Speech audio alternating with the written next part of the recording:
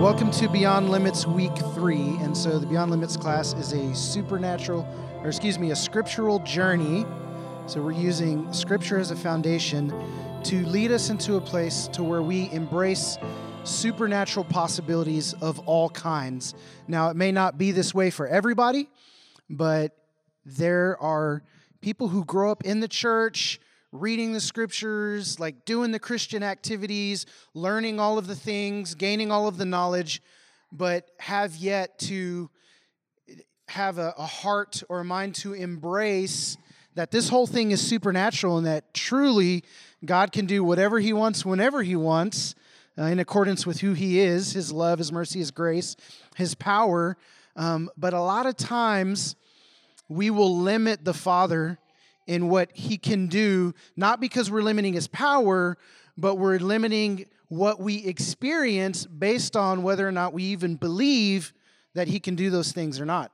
So Jesus, when He was out doing His ministry, there were places where He couldn't do many miracles because of the lack of faith. And so I would venture to say that that lack of belief, that lack of faith limited what He could do there.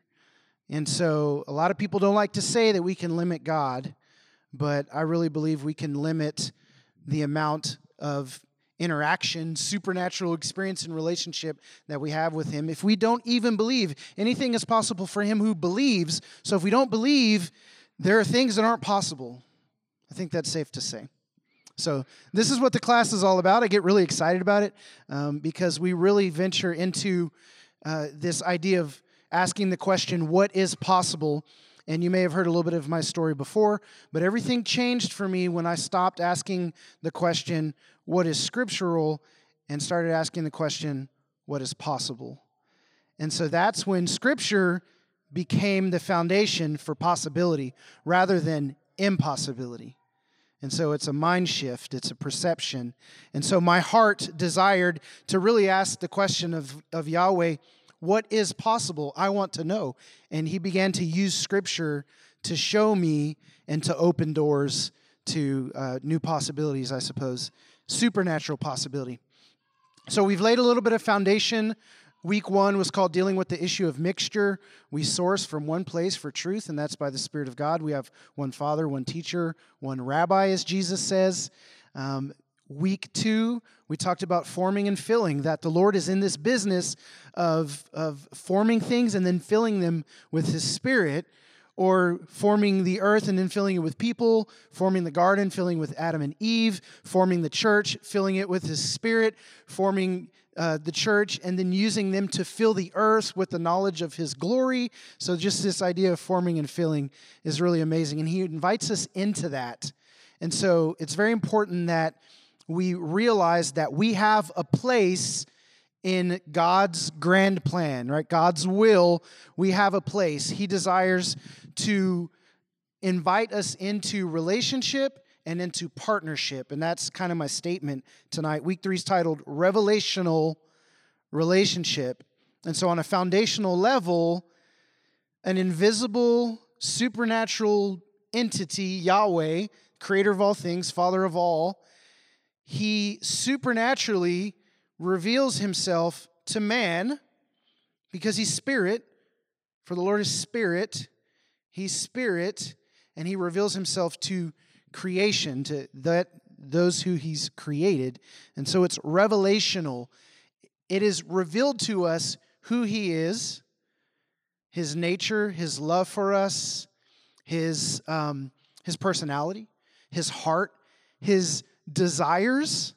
So Yahweh, throughout Scripture, is in the business of revealing all of who He is to man. Does that make sense? And so I don't think that when we shut the Scriptures that has ended. They're just not, the people that got to know Yahweh, and then all of a sudden He's like, okay, just go live off of their testimony. Where testimony is good and we can be encouraged and we can learn things, I believe that the Lord is still revealing Himself to people today. And so tonight we're going to talk about this statement. God has a track record of revealing Himself to mankind for the purpose of relationship and partnership. And so God wants to know you and for you to know him, and he wants to invite you into partnership with what he has planned for all of creation. And as we talked a little bit last week, that he's in the business of also redeeming all things unto himself. Scripture tells us in, I think it's one of the Corinthian books, letters, he tells us that we are ambassadors of Christ, as though God is making his appeal through us, reconciling all people to himself. And so we are ambassadors of reconciliation. So we're invited to be a part of what he's doing in the earth. And he invites us into it, gives us authority, gives us identity, gives us love, grace, mercy, relationship with himself. And as we'll talk about in a couple of weeks, he uses all of the resources of heaven to back us to be able to do what he's called us to do. And so we'll get into that.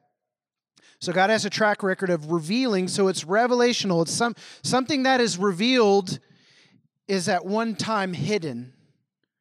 And so it's something that is not revealed it's either been held in a place where it's not been revealed so that it can be revealed at a time, or there are things that God has not yet revealed because it's not yet time.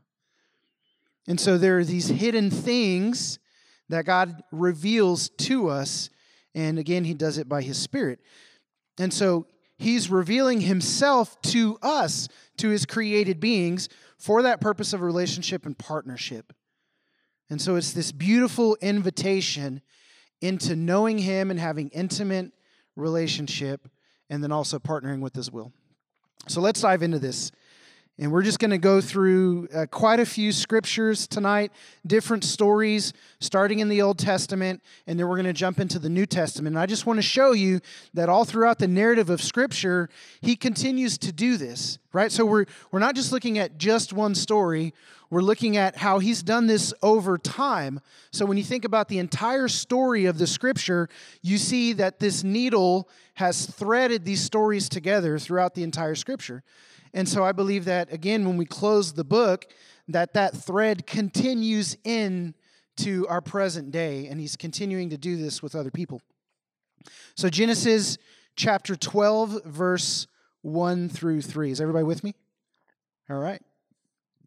So Yahweh is revealing himself to Abram or Abraham. And it's interesting, in Genesis, the beginning of chapter 12, we don't really get an introduction as to where Abraham was or what he was doing, or if there was previous relationship, or why Abram was essentially chosen.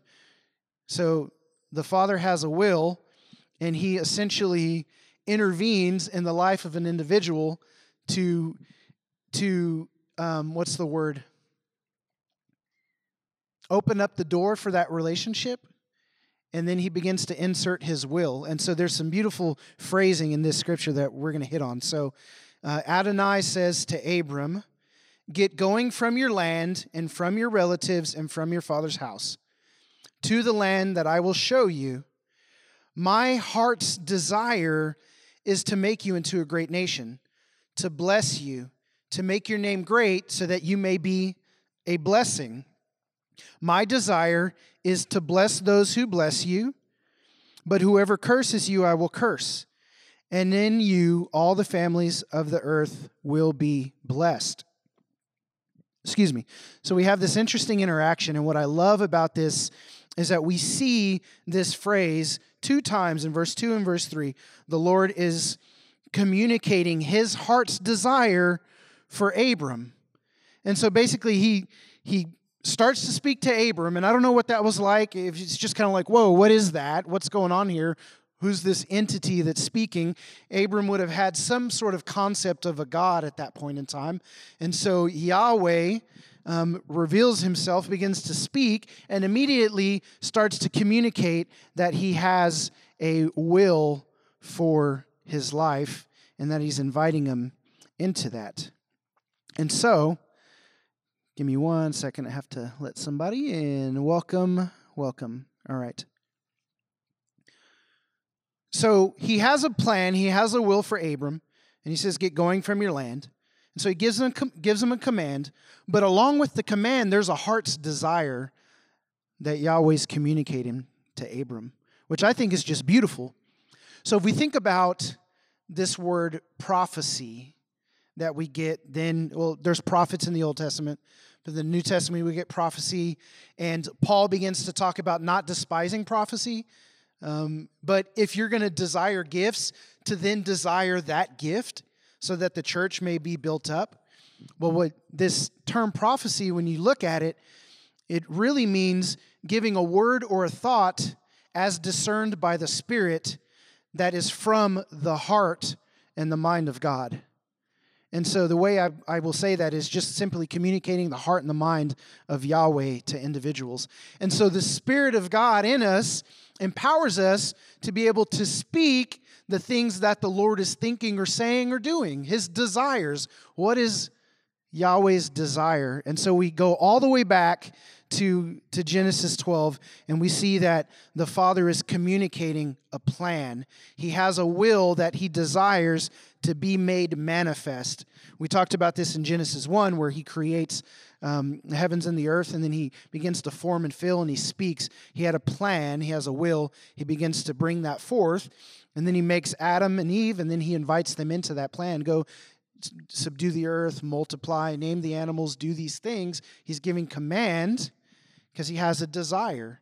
And I think that desire ties back to what He named the garden where He placed man, which is Eden, or pleasure. And so He desires for us to delight in the place that He's made for us and in our relationship with Him and in the mission that He's given us. So let me just say this. That word delight is it's super important, because I think a lot of us are afraid of what the Lord has in store for some of us. Like when He begins to reveal His will to us. I just remember that when I was younger in my faith, I remember thinking, what is the Lord going to have me do? Oh man, it's going to be something that's going to be hard. And it's going to be this, and it's going to be that, and oh man, he's probably going to ask you to do something you don't want to do, and a lot of times that's true. But He gives the command because He has a desire behind that command. And so as we walk out in that obedience, we begin to step into the place where we experience what the Father has desired for us. So He tells Abram, go, that's a command. But then He says, here's why you're going. I want to bless you.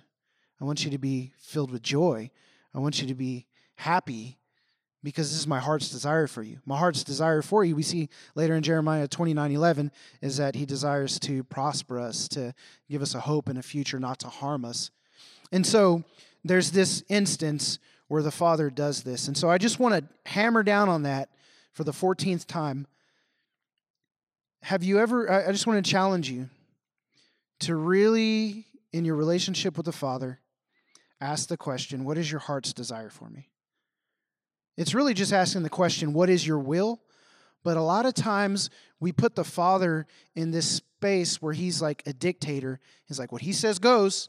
We're going to do what He says. You have to be obedient. His commands, if you love Him, you obey His commands. And we make it this rigid, law-based situation. But I guarantee you, behind the will of the Father is a heart for you. That's a good statement. And so go to the Father and say, what is your heart's desire for me? And so again, He's revealing Himself, inviting people into a relationship, and then calling them to partner in mission in what He has for them based on His heart. So Exodus 3:1-10. Actually, that's probably more like 1-12. So we're just going to look at this story of Moses, and you guys have heard this story probably many times, but I want to bring out just a couple of instances where we see the Father kind of sticking to this pattern. Now, where I say He has a pattern, I don't mean to box Him in, but I mean to talk about this principle of revealing and then invitation, relationship, through revelation, and then an invite into partnership, and that's just going to continue on. So, Now Moses was tending the flock of his father-in-law Jethro, the priest of Midian. So he led the flock to the farthest end of the wilderness, coming to the mountain of God, Horeb. Then the angel of Adonai appeared to him in a flame of fire from within a bush. So let's just talk about that. The Father is supernaturally now revealing himself to Moses. He's approaching him in a supernatural way by causing a bush to catch on fire but then not burn up. And then he begins to speak through the bush. So if we just want to talk about embracing supernatural possibility, I just want to throw it out there that the creator in the universe decided to manifest himself through a flame on a bush with a voice. I'm just saying. We just want to talk about possibility. He's taking his invisible self and then beginning to inhabit or use something that he's created and then speak. So if we want to talk possibility, that's pretty interesting. So it says, Moses thought, verse 3, I will go now and see this great sight. Why is the bush not burnt? When Adonai saw that he turned to look, he called to him out of the midst of the bush and said, Moses, Moses. So again, here's this crazy instance that's happening. And then Moses answered with this, so the Tree of Life version keeps this Hebrew word, and it's Hanani, and that just means here I am. And so the Father calls out to Moses by his name, Moses, Moses, and Moses essentially uses this phrase that we'll see that continues through Scripture, where I imagine Moses standing at attention, almost like a soldier responding to the command of the commanding officer, the general, and he is essentially at attention and just says, here I am. And that's an undivided attention with a mind and a heart ready to listen to what the authority has to say. And so, again, there's this idea, I want to encourage you to position yourself in a space where you have full attention with your heart and your mind to say to the Father, here I am, and then to listen. And so I always talk about Christine at this point in time because she said something that I'll never forget. She actually said it standing up here in this area some years ago. And she talked about that all we have to do to engage with the Father is simply turn our time and our attention. We just turn. In Revelation, it talks about John. It said he turned and he saw. We just look there in the heavens. Set your mind on things above. Set your heart on things above, where Christ is seated in the heavenly realm. We just turn time and attention. We essentially position ourselves spiritually at the throne of the Father, right? Through the veil, in the heavenly realm, we stand there at the Father and we say, Hanani, here I am. And we listen. It's a very simple practice, but it has powerful implications, because then we begin to say, what is your heart's desire for me? What is your will, Father? Not that we approach just as a servant and say, just give me my marching orders. Let's not forget the relational nature of what the Father's calling us to. When he calls us into partnership, he doesn't do it before calling us into relationship. And we'll see that when Jesus calls his disciples to himself here in just a little while. But let's get back to this. So this word Hanani, verse 5, then he said, come no closer. This is Yahweh speaking to Moses. Come no closer. Take your sandals off your feet, for the place where you're standing is holy ground. Moreover, he said, I am the God of your father, the God of Abraham, Isaac, and Jacob. So he's identifying himself. Saying, Moses, Moses, okay, here's who I am. I am God. This is a revelatory situation of Moses now understanding the entity, the God that he's interacting with. And so Yahweh identifies himself as the God of your father, the God of Abraham, Isaac, and Jacob. And so Moses hid his face because he was afraid to look at God. And then Adonai said, I have surely seen the affliction of my people who are in Egypt, and have heard their cry because of their slave masters, for I know their pains. So I've come down to deliver them out of the hand of the Egyptians, to bring them up out of the land into a good and large land, and a land flowing with milk and honey, into a place of the Canaanites, Hittites, Amorites, Perizzites, Hivites, and Jebusites. Woo! And so now behold, the cry of Bnei Yisrael, that's a good one to say, or the children of God, has come to me. So Yahweh is now saying, I've heard the cry of my people. And so Yahweh is now responding to the cry of his people. And he has a plan. And as we know, he goes on to say, moreover, I have seen the oppression that the Egyptians have inflicted on them. Come now, I will send you to Pharaoh so that you may bring my people, Bnei Yisrael, it's hard to say, out of Egypt.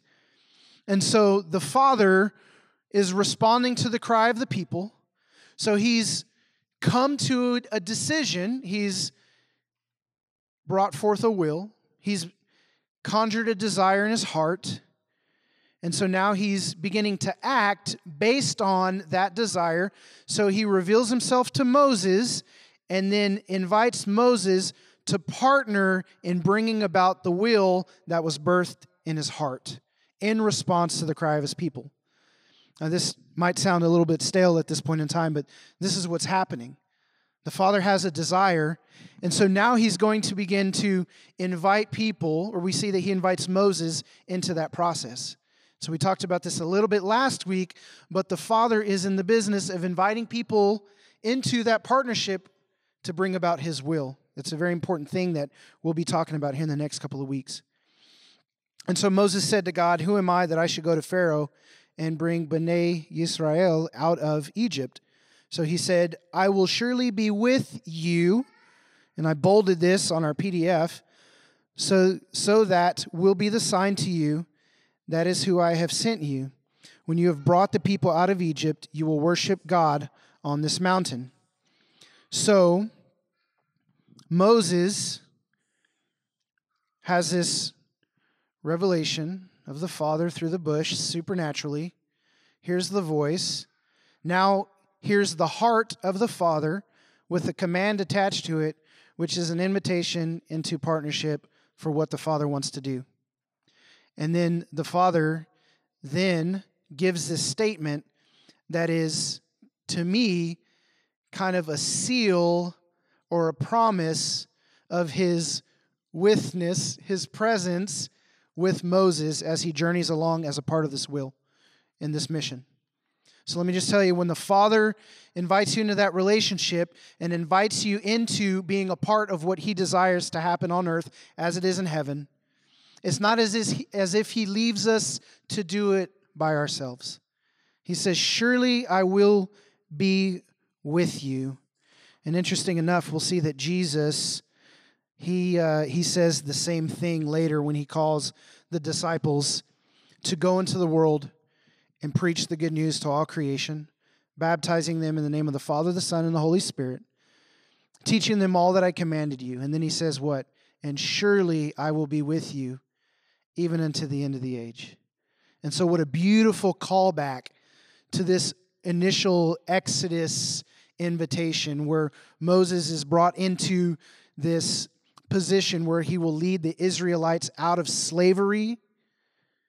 And so we know Jesus comes and then he leads his people out of slavery. So there's a connection there. But these beautiful words that were given, and surely I will be with you, the Father says to Moses, and Jesus then says to his disciples, and surely I will be with you. And so there is this idea of being with. And we'll talk a little bit about this towards the end as well. So let's move on. 1 Samuel 3, 1 through 11. There's a little bit here that I want to talk about as well.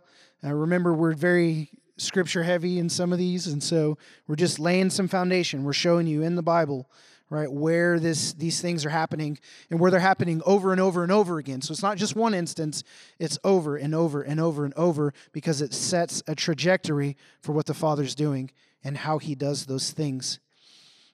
So 1 Samuel 3, 1 through 11. Now the boy Samuel was in the service of Adonai under Eli. In those days the word of Adonai was rare, so there were no visions breaking through. So there's not a lot of revelation happening. Right? There's not a lot of the voice of the Lord going forth. But one day Eli was laying down in his place. Now his eyes had grown dim so that he could not see. And the lamp of God had not yet gone out. So Samuel was laying down in Adonai's temple where the ark of God was. Then Adonai called Samuel. So he answered, Here I am. Then he ran to Eli and said, "Here I am, for you called me." But he replied, "I didn't call, go back to sleep." So he went back to lay down. Then Adonai called Samuel yet again. So this happens 3 times. Finally, Eli says to Samuel, "It's not me calling you. It sounds like it's the Lord speaking to you. And so go lay down, and when he calls you again, just say, 'Here I am. Speak, for your servant's listening.'" And so Eli goes and lays down. Samuel goes back to sleep. And it says, interestingly here in verse 10, "Then Adonai came and stood and called as the other times." And so now we have the presence of God standing in the room calling out to Samuel. You want to talk about what is possible? The Father coming and standing in the room speaking to a young boy who's laying in his bed going to sleep. And I'll never forget this story because growing up, I sat under a lot of Bible teaching. I was in a small Baptist church, and they taught us all the Bible stories. But I'll never forget that story and hearing it for the first time, that there was this young boy who was laying down in his bed and he heard the voice of God. And so that put a seed in me at that point in time to where as I would go to lay down to go to sleep, that became my place of prayer. And as a young boy, I remember going to sleep, laying in bed, and that's when I would begin to say, "Father," and I would pray and I would speak and I would make myself available if he would have anything to say or do in that place. It was just this amazing place of faith. What an interesting and what a very simple word for Eli to give to Samuel and say, next time he calls out, just say, "Speak, Lord, your servant's listening." And so I love that. But essentially, Samuel is presenting himself in the same fashion that Moses was presenting himself when he said, "Hineni, here I am. My heart, my mind are attentive. And so whatever you have to say, Lord." So I just want to continue to hammer down on that as we move forward in this class. Are we positioning ourselves in the place where we quiet our heart, we quiet our mind, we quiet our soul, and we just say, "Whatever you want to say, Lord"? And do we have faith to believe that when he speaks, it's him who's speaking and that he will actually reply? We did a podcast one time, and it was called "Why Can't I Hear from God?" And one of the answers to that question was, some people don't hear from God because they don't believe that he has anything to say. And so, do we believe that the Father has anything to say to us? And I would venture to say, absolutely. Absolutely, he does. So, continuing on real quick, verse 11, just to round out this story, it says, "And Adonai said to Samuel, 'Behold, I'm about to do something in Israel at which both ears of everyone that hears it will tingle.'" So the Father comes and begins to speak to Samuel, and he says, "Guess what? I have a plan." And so here we are seeing this repetition of the Father saying, "Hey, you human, know me. And also, I have something that I want to do. I have a heart's desire. I have a will. I have a response to the cry of my people. I'm going to be doing these things because that's what I desire to do." So let's just read on Samuel 3:19 through 21. We just dropped down 10 verses in the same chapter. 8 verses. It says, "So Samuel grew up, and Adonai was with him." So here we get this beautiful phrase again. I just want to keep saying the withness. Can I get a witness? The witness of God to be with his people. So that's the relational piece. And the will coming forth is the partnership piece. And so he says, "Let none of his words fall to the and let none of his words fall to the ground." Then all Israel from Dan to Beersheba knew that Samuel was entrusted as a prophet of Adonai. He was someone who heard the voice of the Lord and can communicate his heart and his mind for the people. And it says in verse 21, finally, Adonai started to appear once more in Shiloh. So now we've got Yahweh appearing. For Adonai revealed himself to Samuel in Shiloh by the word of Adonai. So we get this interesting situation where there's a revelation. Again, we're talking about revelational relationship. So this scripture says it. For Adonai revealed himself to Samuel in Shiloh by the word of Adonai, by his voice, by his speaking to the boy as he laid in his bed late at night before the lamp of God went out. It's so beautiful to me. I just imagine us. Let me just tell you. Woo! I see us as children laying in our beds. Just beloved children of God. And we're perfect in his sight. We're perfect. We're spotless. We are blameless because of what Jesus has done. And we just lay there innocent with open hearts and open minds, just as naive as can be. God, bring back some naivety into our lives, to have faith, to have ears and heart to listen as children with this innocence of possibility just looming over us. To just be open to hear your voice, and that you would desire to speak over us and say and do what you please in our lives. That you want to reveal to us who you are and your heart's desire for us, and reveal what you have planned and invite us into that plan, and then say to us that surely you will be with me as we journey in this together. Man, that's just a powerful image, you guys. So Isaiah 6:8, we just get one more place. And it's Isaiah, and he's having this vision of Yahweh.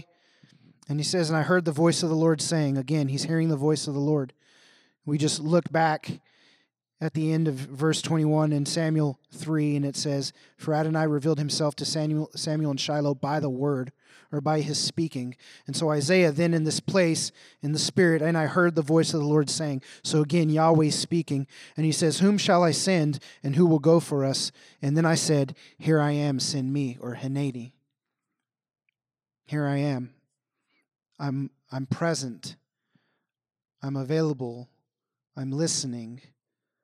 I'm willing. And so Yahweh then, he has this plan, and Isaiah hears the voice of the Lord calling, and he responds, and then we know that Isaiah goes on to do many miraculous wonders and to bring about the will of God for the Israelites in that time. And we get lots of prophecy about Jesus coming. So just that prophecy about Yahweh's plan to bring Yeshua to the earth and what he had planned for him. Isaiah 53, we just get that revelation. Again, the Spirit of God is speaking through Isaiah, but God is setting forth a plan that he desires to happen, right? It's a beautiful thing. So let's fast forward into New Testament. And I want to skip down to Mark, and then I want to jump back to Acts. So in Mark chapter 3, verse 13 through 15, Jesus is beginning his ministry, and he's calling disciples to himself. And so here it says in verse 13, and he went up on the mountain and called to him those whom he desired. There's that word again, desire. He had a desire. He had a will. He had a plan. And so he goes and he calls forth to himself those that he desires. He is only doing what he's seen the Father do, and he's only doing what he sees the Father doing. So Jesus has witnessed the Father throughout time, the history of man, revealing himself, desiring people to be with to then have on mission, to be in relationship and partnership. Again, that's the theme for tonight. And so he says, called to him those whom he desired, and they came to him. So there was a response. And he appointed 12, whom he also named apostles. So he gave them a place, a purpose, a role, an identity, all along with the training as well, so that they might be what? With him. Can I get a witness? There it is again. It's that word, with. Relationship. So that they might be with him and he might send them out to preach and have authority to cast out demons. Let me tell you, this verse right here can set a lot of people free, because a lot of people want to preach for God, and a lot of people want to have supernatural gifts of the Spirit follow them in their ministry, and they forget to be with Jesus first. It says that he called them to him that they might be with him. It starts with relationship, and then the ministry would come, and then the supernatural Holy Spirit power would come, but we cannot skip the relational aspect of what the Father wants with us. It's not just about us being servants. And a lot of us want to serve the Lord. We want to do what he wants us to do. God, just tell me what you want me to do and I'll do it. I will be obedient. I don't care where I have to go. I don't care who I have to know. I don't care what it costs me. God, I want to do what you want me to do. And we're begging for the will of God, and we're missing the width of God. And it's rough. And it's rough. And it is a noble thing to desire to do the work of the Lord. But a lot of us are getting the cart before the horse, and we go and try and do things for God when we've not been called or commanded by God to do those things. And we do it in his name, but to many he says, I never knew you. So there are people who get the cart before the horse, and they say, I'm going to do for Jesus, I'm going to do for the Father, I'm going to do for the kingdom, and completely neglect the importance of the relationship. And so I can get excited about doing things for God. I left my hometown. It's part of my story. And I moved to Wichita to be a pastor, to start a church. And it was interesting because people say, why are you moving to Wichita? So I'm moving to Wichita to help start a church. I didn't say I'm moving to Wichita so I could be with God more, or I can grow in my relationship with him, or so I can know him more. My whole purpose was to go to have him do something through me. And I remember saying over and over and over again to the people that I came into contact with, I'm so excited about what God's going to do through me. I'm so excited what God's going to do through. Oh, he's going to do so much through the church. Oh, he's going to do so much in Wichita. Big vision, big plans, all these things.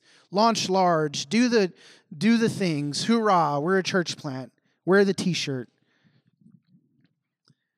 And I remember one time I was talking to a pastor or a friend, somebody. But they said, Jason, you're talking a lot about what the Lord wants to do through you. Have you ever considered that he wanted to do something in you? I was like, oh. And then I went on to do 4 years of doing for him with very little of him doing in me. And I remember when I came out of that season, I thought, I don't even have a relationship with the Lord right now. My biggest fear in those moments during that time was that people would ask me what the Lord was showing me. Like, hey, what's the Lord showing you? And typically, I was only able to give an answer if I had read some scripture that day or the day before. Hey, what's God doing in you? Oh, I was reading Luke chapter 4 the other day, and there's just this really cool thing that stood out to me. That wasn't the work he's doing in me. I was just reading scripture and then saying, oh, I just read that scripture. I thought it was cool. And so it wasn't until I essentially kind of stopped doing so much for the Lord that he began to take me back to the foundation of relationship with him. And so it's revelational relationship, and he reveals himself for the purpose of relationship and partnership, he will give us authority in his kingdom. He will give us a place in building what he wants us to build. He will empower us to do those things, right? Preach, tell people about who he is, testify of his goodness, encourage the body, cast out demons if we have to, have a supernatural presence with us. But again, it's the with. It's the with. It's the with. To be with him. And surely I will be with you. And surely I will be with you. One more quick point. Mary and Martha. So Jesus comes over to be with the people in the house. Martha has a good heart and wants to serve and prepare. But once Jesus is there, she misses it. And Mary sits at the feet of Jesus. And Jesus says, she's chosen what is better, and it will not be taken from her. Martha was so worried about what she was doing for Jesus that she forgot to be with Jesus. And Jesus said, you're concerned about many things, but only one thing matters, and Mary has chosen what is best. If you're going to choose what is best, choose relationship first. And then I believe through that relationship that the Father will invite us into the mission that he has for us. And so we can get to a place where we say, let's just take a step back. It is okay, let me tell you, everybody on Zoom and everybody in the room, it is okay to stop doing things for the Lord so that you can be with the Lord. And he will lead you through that season and point you in the direction that you should go. And so just whoever needs to hear that. So one last thing, and then we'll have some conversation. Acts chapter 9, verse 1 through 6. Meanwhile, Acts 9, 1 through 6. Meanwhile, Saul was still breathing out murderous threats against the Lord's disciples. He went to the high priest and asked him for letters to the synagogue in Damascus, so that if he found any there who belonged to the way, whether men or women, he might take them as prisoners to Jerusalem. And as he neared Damascus on his journey, suddenly a light from heaven flashed around him, supernatural revelation, supernatural manifestation of our Creator from the heavenly realm into the physical realm. Light from heaven flashed around him. He fell to the ground and heard a voice say to him, Saul, Saul, why do you persecute me? Remember we called Moses, Moses, Moses. Saul, Saul, why do you persecute me? Who are you, Lord? Saul asked. I am Jesus, whom you're persecuting, he replied. Now get up and go into the city, and you will be told what you must do. So here we have an instance of an individual who is actually against the church, against Jesus' ecclesia that he said that he would build, that he would cause to grow, that he would empower. And so he comes against this guy, or he reveals himself to him supernaturally. He speaks by his word, his voice. Saul hears it, and then Jesus gives a command and says, there's something that I want you to do. And so we all know that the story goes, Saul, essentially, who we call the Apostle Paul, enters into this relationship with Jesus that was foundationally supernatural in how it was revealed to him. Saul was a scholar of the Torah, probably of the Talmud. He was a scholar. He knew the scriptures inside and out. He was a Pharisee of Pharisees. He was recognized as an individual who was a master of theology in the Jewish faith. This was Paul. And it wasn't his thorough knowledge of the scriptures that helped him come to an understanding of who Christ was. It was Christ revealing himself and speaking to him, and then inviting him into relationship and giving him command and giving him mission. And so we know that Paul goes on to be Spirit-filled and Spirit-led. We tried to go here, the Spirit of the Lord didn't let us go. We tried to do this, the Spirit of the Lord didn't let us go. I had a dream, and then there was this man here, and so then I knew that the Lord was leading us to go this way. Paul goes on to say that he was given a thorn in his flesh as a messenger of Satan. So he cries out to the Lord 3 times, take this thorn from my flesh. And then Paul says, and he said to me, or the Lord said to me, and we get red letters in Scripture where Jesus responds, and he says, my grace is sufficient for you, for my power is made perfect in weakness. We get another instance later on where Paul is still hearing the voice of Jesus as he's journeying through this mission that he's been put on by the Lord. And so I just desire so much for us to just consider all these things. Consider all these stories. Consider these words that have come up tonight as in the heart, the desires of God. This presenting ourselves and saying, here I am, speak, here I am. What do you have to say? Here I am. Jesus, Yahweh and Yeshua revealing themselves, calling people to be with them, giving them command as we're in the relationship. There's just this pattern. And again, we shut the book. We shut the book. And I believe he's still doing that. I believe he's still moving in that way. So we ask the question, what is possible? And so to answer that question tonight, I want to say, it is possible that Yahweh is still today revealing himself to people for the purpose of intimate relationship and partnership in his plan, and he does it as he sees fit. So let's take the limits off of what we think God is doing or can do, and how he's speaking, how he's revealing himself, how he's communicating his heart and his mind to people. We see that he's done it. It's all through the Scriptures. And I believe that the kingdom of if we still believe that the kingdom of heaven is being made manifest on earth as it is in heaven, you better believe that he's revealed himself to people to invite them into that mission to bring that about. I think we have to conclude that.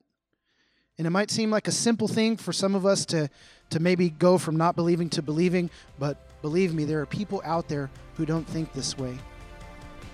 And so I want to challenge you, present to you this information, have you go back to the Lord and test it and pray and seek, turn your mind and your attention, say, here I am, Lord, speak, your servant's listening, and just be so open to the possibility of what might actually happen when we give our ear to Yahweh.